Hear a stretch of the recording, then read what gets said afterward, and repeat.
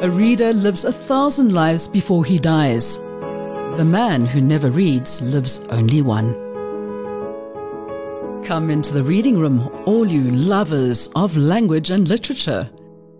This is the place for those of us who believe that reading is essential as we seek to rise above the ordinary, and the reading room contains a host of extraordinary people, leading lights of the written word. Authors, literary critics, columnists and ideas people will tantalize your minds with their wordplay while discussing the ideas and worldviews that form our wonderful literary milieu. Come step into a world of magic, the place of undiscovered treasures, a room of reading.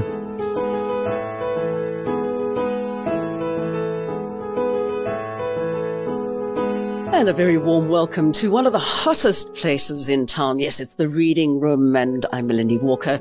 Making it really heat up in this space today is somebody who I have been, a fangirl of ever since I read his very, very first book. And that's the message he got from me, saying, hey, I would love to talk to you because I'm a huge fangirl. And to my surprise, the gentleman said yes. All the way from Cape Town, we have Deon Meyer in the reading room with me today. Thank you so much for agreeing to have a chat. Hi, Melanie. Thanks for having me. It's a real pleasure and a privilege. And thanks for reading my books. I knew there was one fan out there. There's a lot of fans out there. Not to blow my own trumpet, but when my gardening book launched, and we had this whole thing at the place where they did the launch here in Johannesburg, all I was caring about was the fact that one of my journalist friends had actually got a copy of your latest book and had brought it to the launch for me. And so she took a picture of me with your book at my launch, which I thought was a much better idea. I love your books. No, I mean, I think that, you know what it is that you've created a character, and I know you don't just write about Benny Griesel, but for many people, it's so lovely to have that continuity of having a character that we can really engage with, and that we get excited. And I mean, that's one thing with majority of the people whose books I read, I will keep going back to them because I think it's like John Sanford with Lucas Davenport and, of course, Lee Child with Jack Reacher. Your books with Benny Griesel, because he is so South African, it just makes us want to read them more. And he's, I think, like up there with all of those other Avatar characters. Where did he come from? Benny was an accident, really. My first translated book, which was my second novel in Afrikaans, the English title, Dead Before Dying.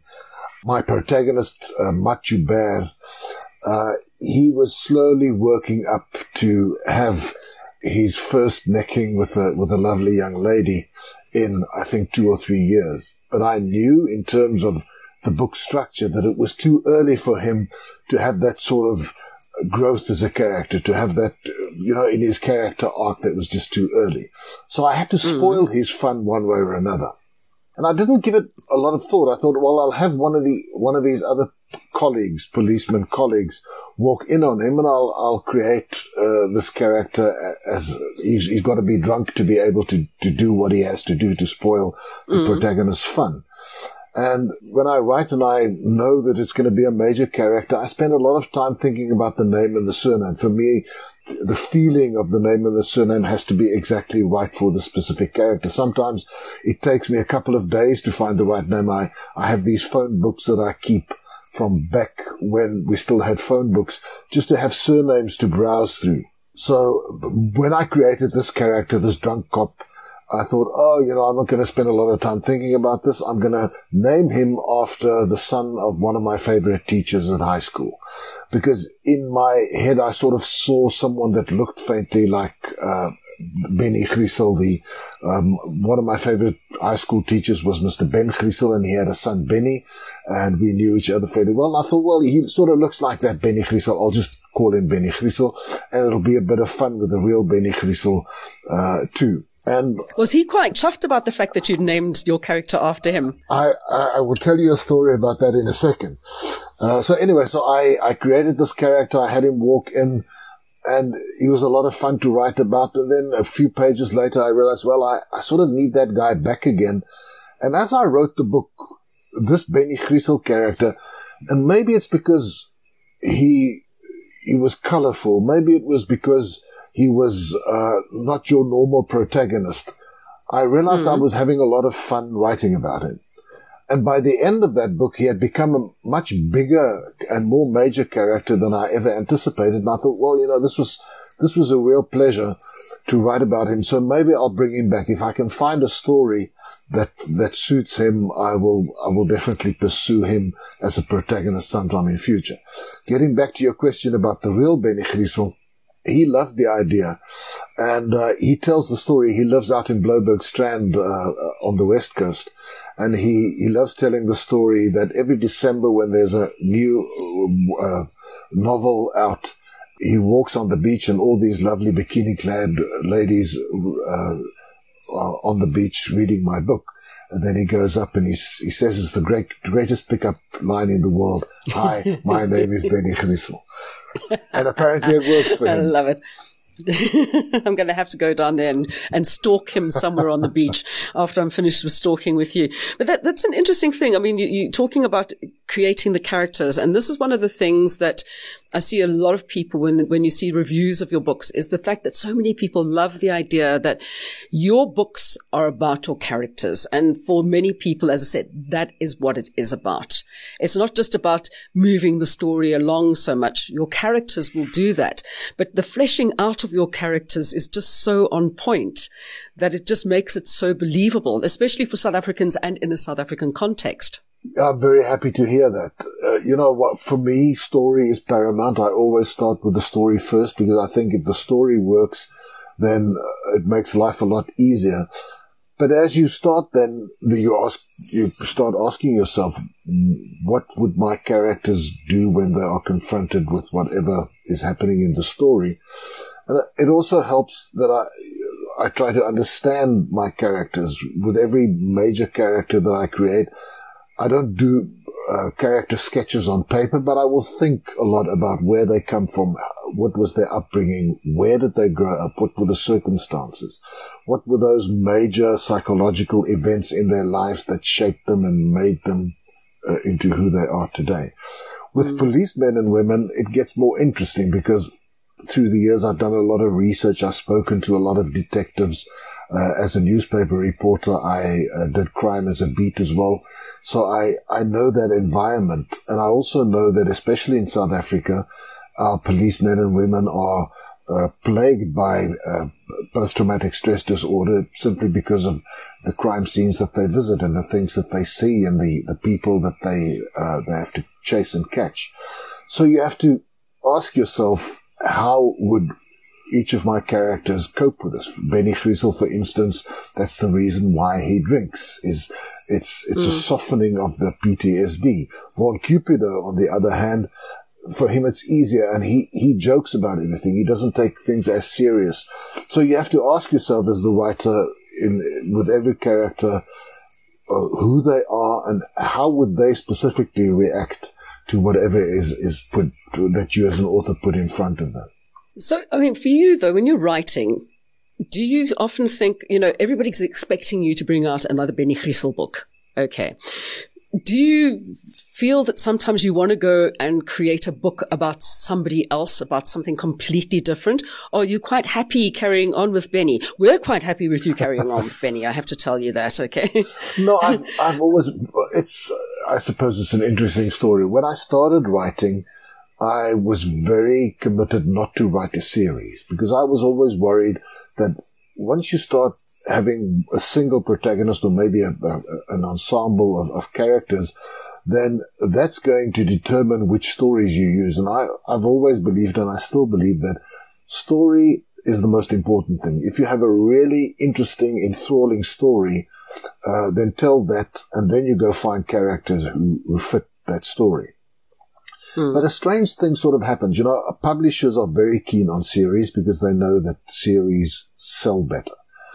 Readers love series because there's a certain familiarity and a love for the character and an investment in that character's journey. So slowly but surely the pressure from readers and publishers start mounting. And then you just happen to find more stories for those characters that you've created. But I think that for me, that was a very organic journey in terms of being a writer.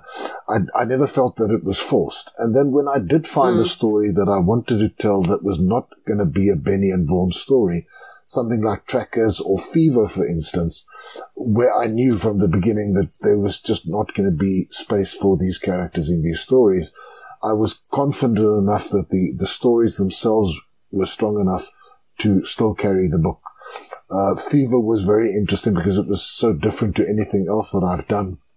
And I knew there was a huge risk in losing. You know, you spend a whole career building your readership, reader by reader, book by book. And to do something that different, there's always the danger of losing some of them. But then, I don't think you'd lose anybody, Deon. Come on, let's be real. No, I mean, there were a certain percentage of readers who did not like Fever because it wasn't crime fiction. But, you know, after that I went back to Benny again, and I think those people forgave me. But as an author, you need to continue growing.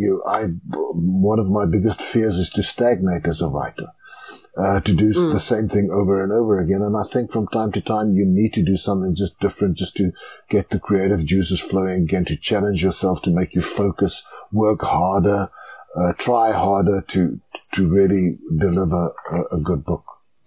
Okay, so let's take it back a few years. When was it that you realized that this is what you wanted to do? I mean, was it something that you'd always wanted to do? You said you worked as a reporter, and I know that you worked and wrote for BMW at some stage. So it kind of like have one of those careers where you go in from things to thing. But now it's just full-time writing. Is that right? Yeah, that's right. So where did you decide this is what it is? I don't want to do any of that stuff anymore. Well, I think when I realized that I could pay my kids' university fees through writing income only, you know, it was such a strange journey for me. I grew up in Klerksdorp in the Northwest Province. It's a gold mining town where being an author was just never an option because there was no frame of reference. I didn't know any authors. Authors were very smart people who smoked pipes and had long beards and, you know, worked at universities. And I come from a blue collar background. I grew up in a real blue collar environment. So for me, I never entertained the idea, the dream of becoming an author because I just didn't think that it was possible. I loved reading from a young age. I'm still a voracious reader. And at high school, I loved writing stories. But, you know, it's one thing to write, to love writing as a kid at school. But it's a totally different thing to think that this could become a career. But that urge to write, that need to tell stories, because that's really what I think I am. I'm a storyteller. I don't think of myself as an author. It's such a formal thing to be, I'm an author. I love telling stories, and I've always loved that. And that urge and that need never left me. When I was in my 20s, I tried writing a novel, and I knew it just wasn't any good. But I say that to demonstrate that I still wanted to tell stories. But, you know, life happens, and you get married, and you have children, and you have a career. And I was a journalist, and then I went into advertising, and it was only when I wrote a little TV script in advertising. We did stuff for breakfast TV back then. It was only the SABC back then, and there was a breakfast TV program. I can't remember the name. And I wrote a series of little mini dramas as an advertising vehicle. And I sort of rediscovered, and I was 34, 35 years old, and I sort of rediscovered my absolute love for telling fictional stories. And that got me going again. I was also a single parent with 2 kids in my care back then, a single breadwinner. So I thought, well, maybe I can earn a bit of extra money by writing short stories. I thought, let me start with short stories because there's going to be a certain learning curve. So let me see if I can do it. Let me see if my fiction writing is any good. So I started writing short stories, sent them to magazines. I started selling, and it took me a couple of years before I had the courage to start a first novel. But even then, you know, this was just after the end of apartheid. Crime fiction in Afrikaans specifically, but I think in the South African context was totally unknown. So the books didn't sell very well in the beginning, and I still didn't entertain the possibility of becoming a full-time writer. It was only after I got lucky with a wonderful agent, Isabel Dixon, in London, and she sold my books to the British and the Germans and the French, and I started making a decent income from that I thought, well, maybe there's this potential. But even back then, I think even after my first 3 or 4 books, I thought, well, this is good income, but I can't leave my day job. It's just too precarious. And I made sure, I can't remember exactly, I think it was after my 5th novel that I realized that the books continue to sell overseas and the income is of such a standard that if I build up a big enough nest egg just to make sure that if something bad happens that I'll be okay, then I can start thinking about becoming a full-time author. So it took a long time. Author, yes, storyteller. But that's the thing in the Afrikaans dynamic. You very much have the story vertellers. And I remember like with Danny Pretorius, he also used to go out, like a lot of Afrikaans people who would go out and they just were the most amazing raconteurs. And that's what it's about. There is this history of storytelling in the older generation, which doesn't seem to have translated all that much. And I think that's where a lot of younger people's imaginations will have come from. And I'm just wondering if we're going to see a slackening off of like really intelligent and thought-provoking writing coming through from the younger generation, because they don't have that same input where we'd sit around the fire and listen to stories. And I'm sure that's pretty much how you grew up. Yeah, absolutely. So, yeah, hopefully from the Afrikaans point of view, I mean, it is, South Africa has a very, very different thing. And I'm so amazed by the amount of wonderful writers there are coming out, and especially in the crime fiction things. I mean, I just think of Lauren Bierkus and Margie Orford and yourself and Mike Nicol. The 4 of you, those are the 4 greats for me here in South Africa. I know there are more, but that's the way it goes. But now, how many books have you actually written all in all? I was trying to work out, not just in Afrikaans. I mean, did you do all the translations from the English, the Afrikaans ones into English? No. Do you have somebody else doing that? I have Laura Segers. She's out of Graafrenet.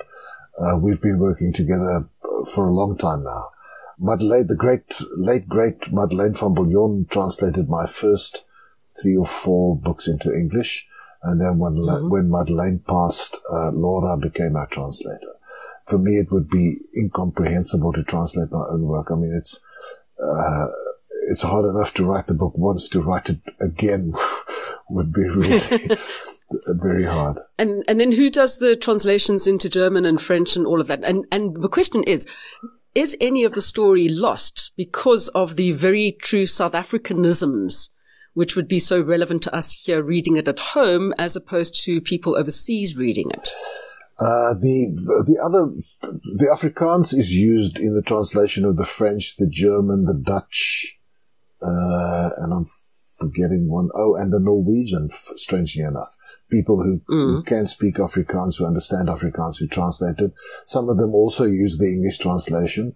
But in every country, every publisher has their own specializing translators. And these translators are so professional and so great. And they all correspond with me when they start, they have emails and emails of questions. We will sometimes have online meetings to discuss. I will sometimes give them stuff to read, to give them a background to what the book is about. But, I think they all do a sterling job. Is anything lost in translation? I don't think so. Obviously, if I write in Afrikaans and I use and Vaughan Cupido speaks in the Cape Flats vernacular, then only people who can understand Afrikaans will have any appreciation of that. It's impossible to translate that.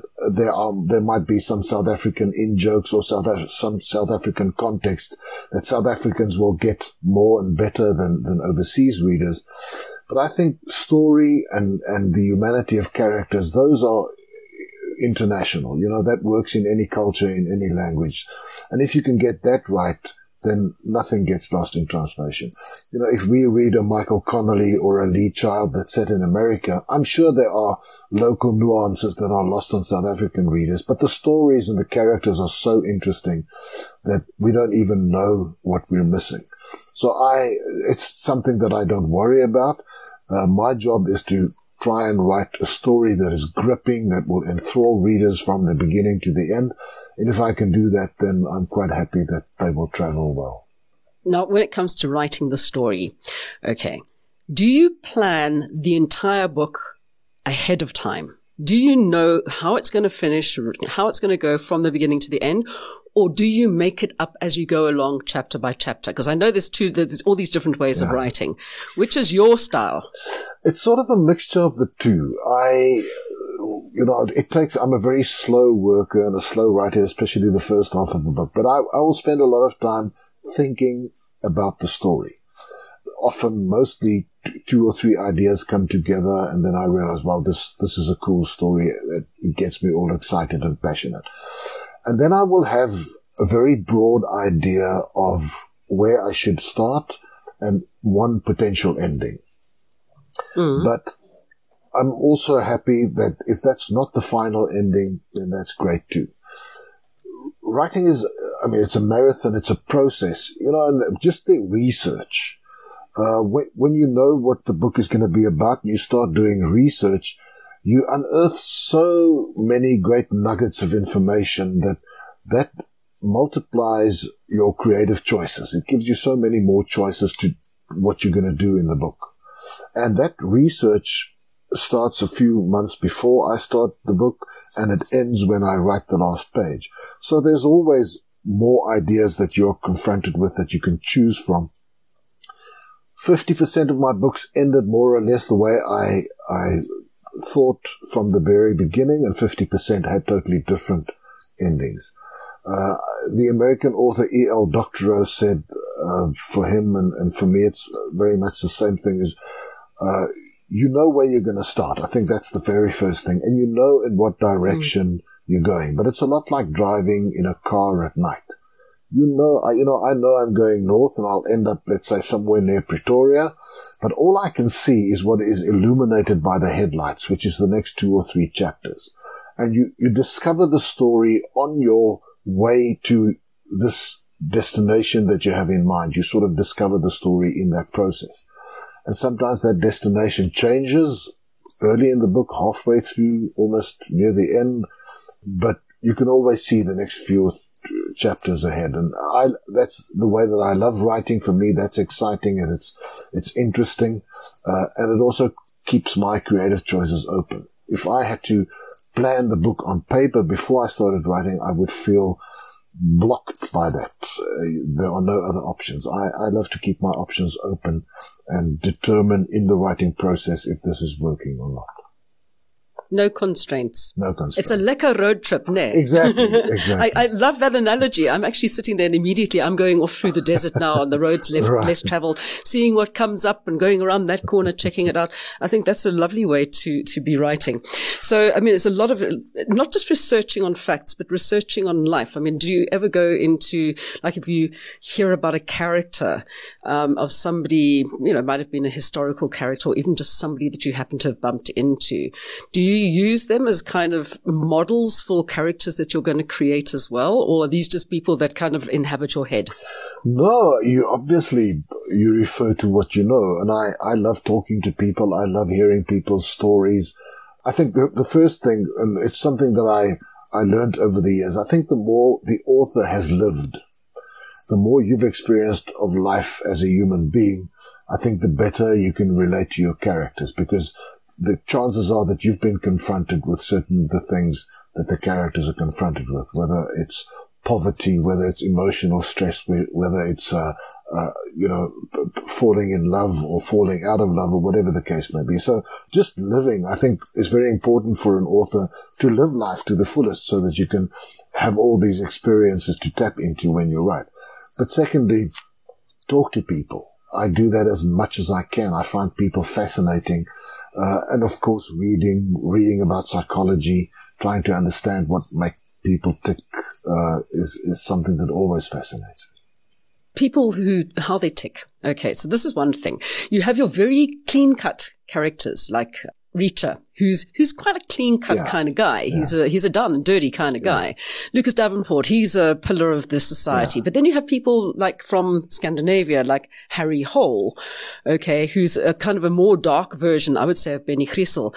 Why is it that people really enjoy the more down on their luck characters? Especially if they're the flawed heroes. Why are people so enamored of them, wherever they're in the world that they come from? Because, I mean, you've got people coming from the dark, dingy kind of back corners of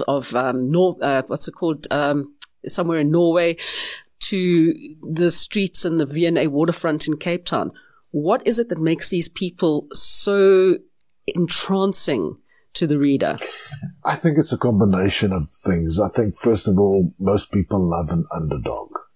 If you look at World Cup football, for instance, people have their favorite team and then they have the underdog that they support. I think it's a very human thing to root for someone.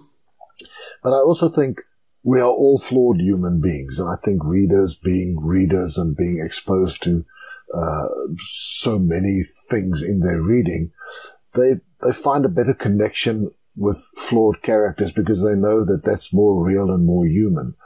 And then thirdly, conflict is the mother of suspense. So if you create a character with flaws, she or he is also going to battle those flaws to go on their journey and achieve what they hope to achieve. And I think it adds to the suspense. It adds to the reader's buy-in of the story, and a more pleasurable reading experience, I think. Okay, so when is the next Benny book coming out? I always want to say Benny book for him. Taking myself back to the past whenever I hear the name Benny. But everybody knows that name. Yeah, I'm very happy that is the case. I'm working very hard on a new Benny novel at the moment. We've been so busy with television and movie work in the last 6 months that I'm way behind schedule. So I'm trying to catch up at the moment, but as I said, I'm not a very quick writer, and I know that I have to take my time to make sure that the quality is there. So at this stage, I am not at liberty to say when the next one will be available. It'll get there when it gets there, Melanie. Exactly. Be patient. Yeah. Let's take it a step back there. Film and television stuff. I saw that you'd had quite a few of the stories optioned, not just here, but also abroad, to be turned into TV movies or movies themselves. What is happening with that? There are so many exciting things happening at the moment, and your timing is just a little bit off. We will probably be able to make big announcements in the next month or so. But let me be as vague as I dare to be. There's a movie, an international movie based on one of my books that has been greenlit. And can I be in it? Please, can I be in it? I'm sure we can make a plan. We are going into pre-production very soon. There's a TV series that is starting pre-production next week that I think I'm so excited about it. It's going to be very cool. But again, I think next week they'll probably make an announcement on this, and it's going to be very exciting. And then we are working on 2 other series as well that hasn't been greenlit yet. We're still in the preparation phase. We're still writing the scripts and the series Bible and that sort of thing.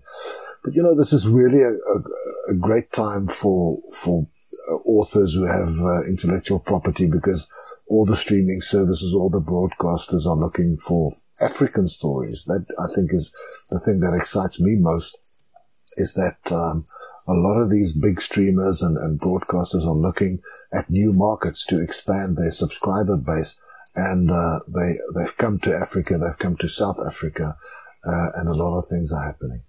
I'm very, very excited for you. I think it's absolutely fantastic. But as I said, even if you need somebody to just carry your books for you, carry, your pens and paper, I'm quite happy to come along and do that. I have somewhere to stay in Cape Town. That's not a problem. Wonderful.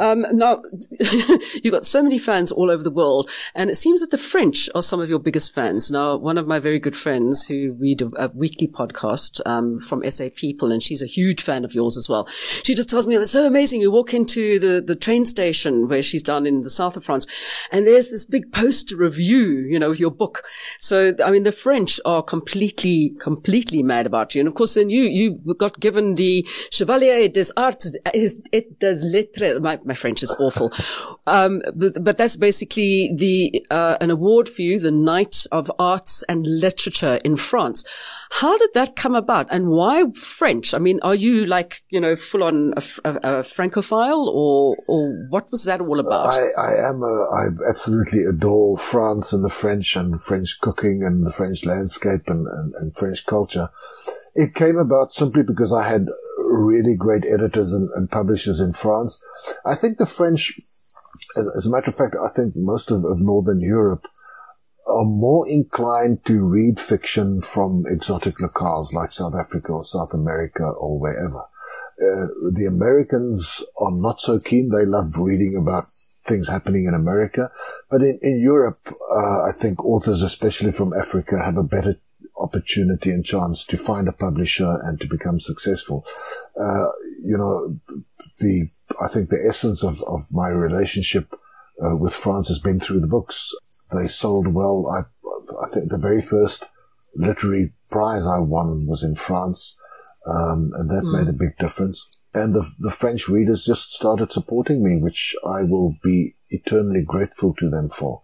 And I've done so many festivals there, and my wife Marianne and I, we discovered Bordeaux, and we go back there every year for a month or two.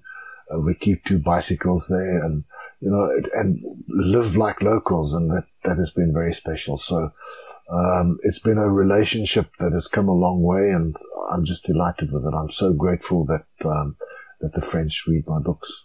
Are you going to take Benny Griesel on holiday there at some stage? Well, I think, with Benny's alcohol problem and all that wine being available, I'm not sure that's well, the wine might be problematic. Yeah. It's always I wrote a book called The Last Hunt, which happens in Paris and Bordeaux, but Benny didn't get the opportunity to go. You have to keep it real in those terms and realistic. When South African policemen and women investigate local cases, they don't get to go overseas. So if I find a story that I can take Benny and Vaughan overseas, I will, but so far I haven't. They've come to visit you when you're in Bordeaux drinking wine. Come on, they need to come and see what's happened to this famous crime writer.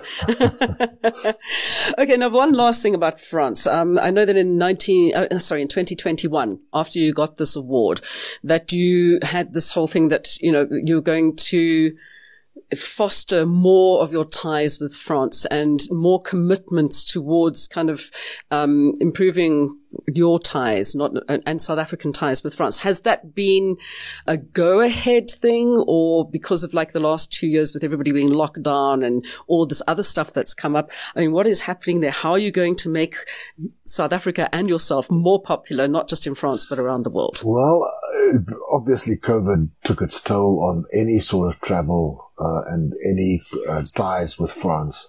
But I've been to 2 French festivals this year. The great one in Lyon called Quai de Pollard, which is a crime fiction festival. It's one of the biggest in Europe, in the beautiful city of Lyon. And we had a wonderful evening there where a young South African chef was flown to Lyon, and in a restaurant we had this wonderful evening where a Lyonnaise bouchon chef and a South African chef cooked together, and it was a 10-dish tasting menu, 1 French, 1 South African. So just to share, and she cooked such wonderful Western Cape traditional dishes, obviously in much more sophisticated fashion.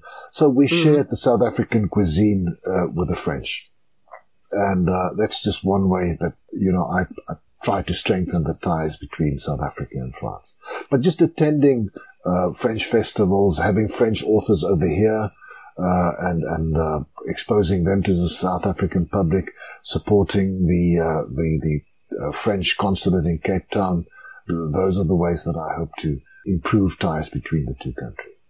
And your French accent, it sounds pretty good. How good is your French itself? It sort of comes and goes. The more time we spend in France, the better my French gets. I had a little bit of French at school, 2 years at school and 1 year at university.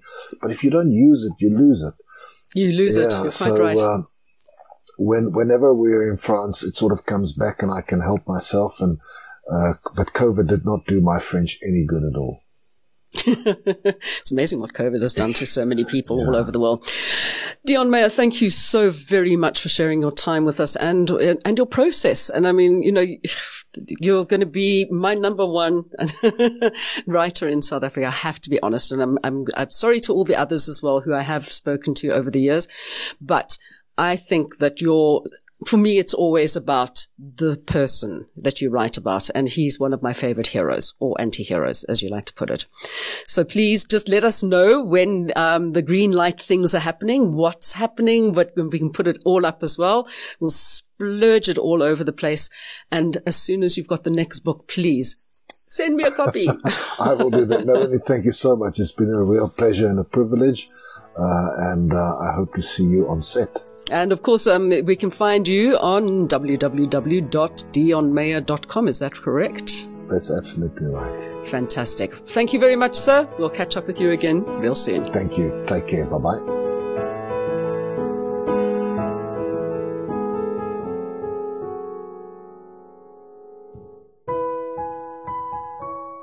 You've been listening to another production from Solid Gold Podcasts.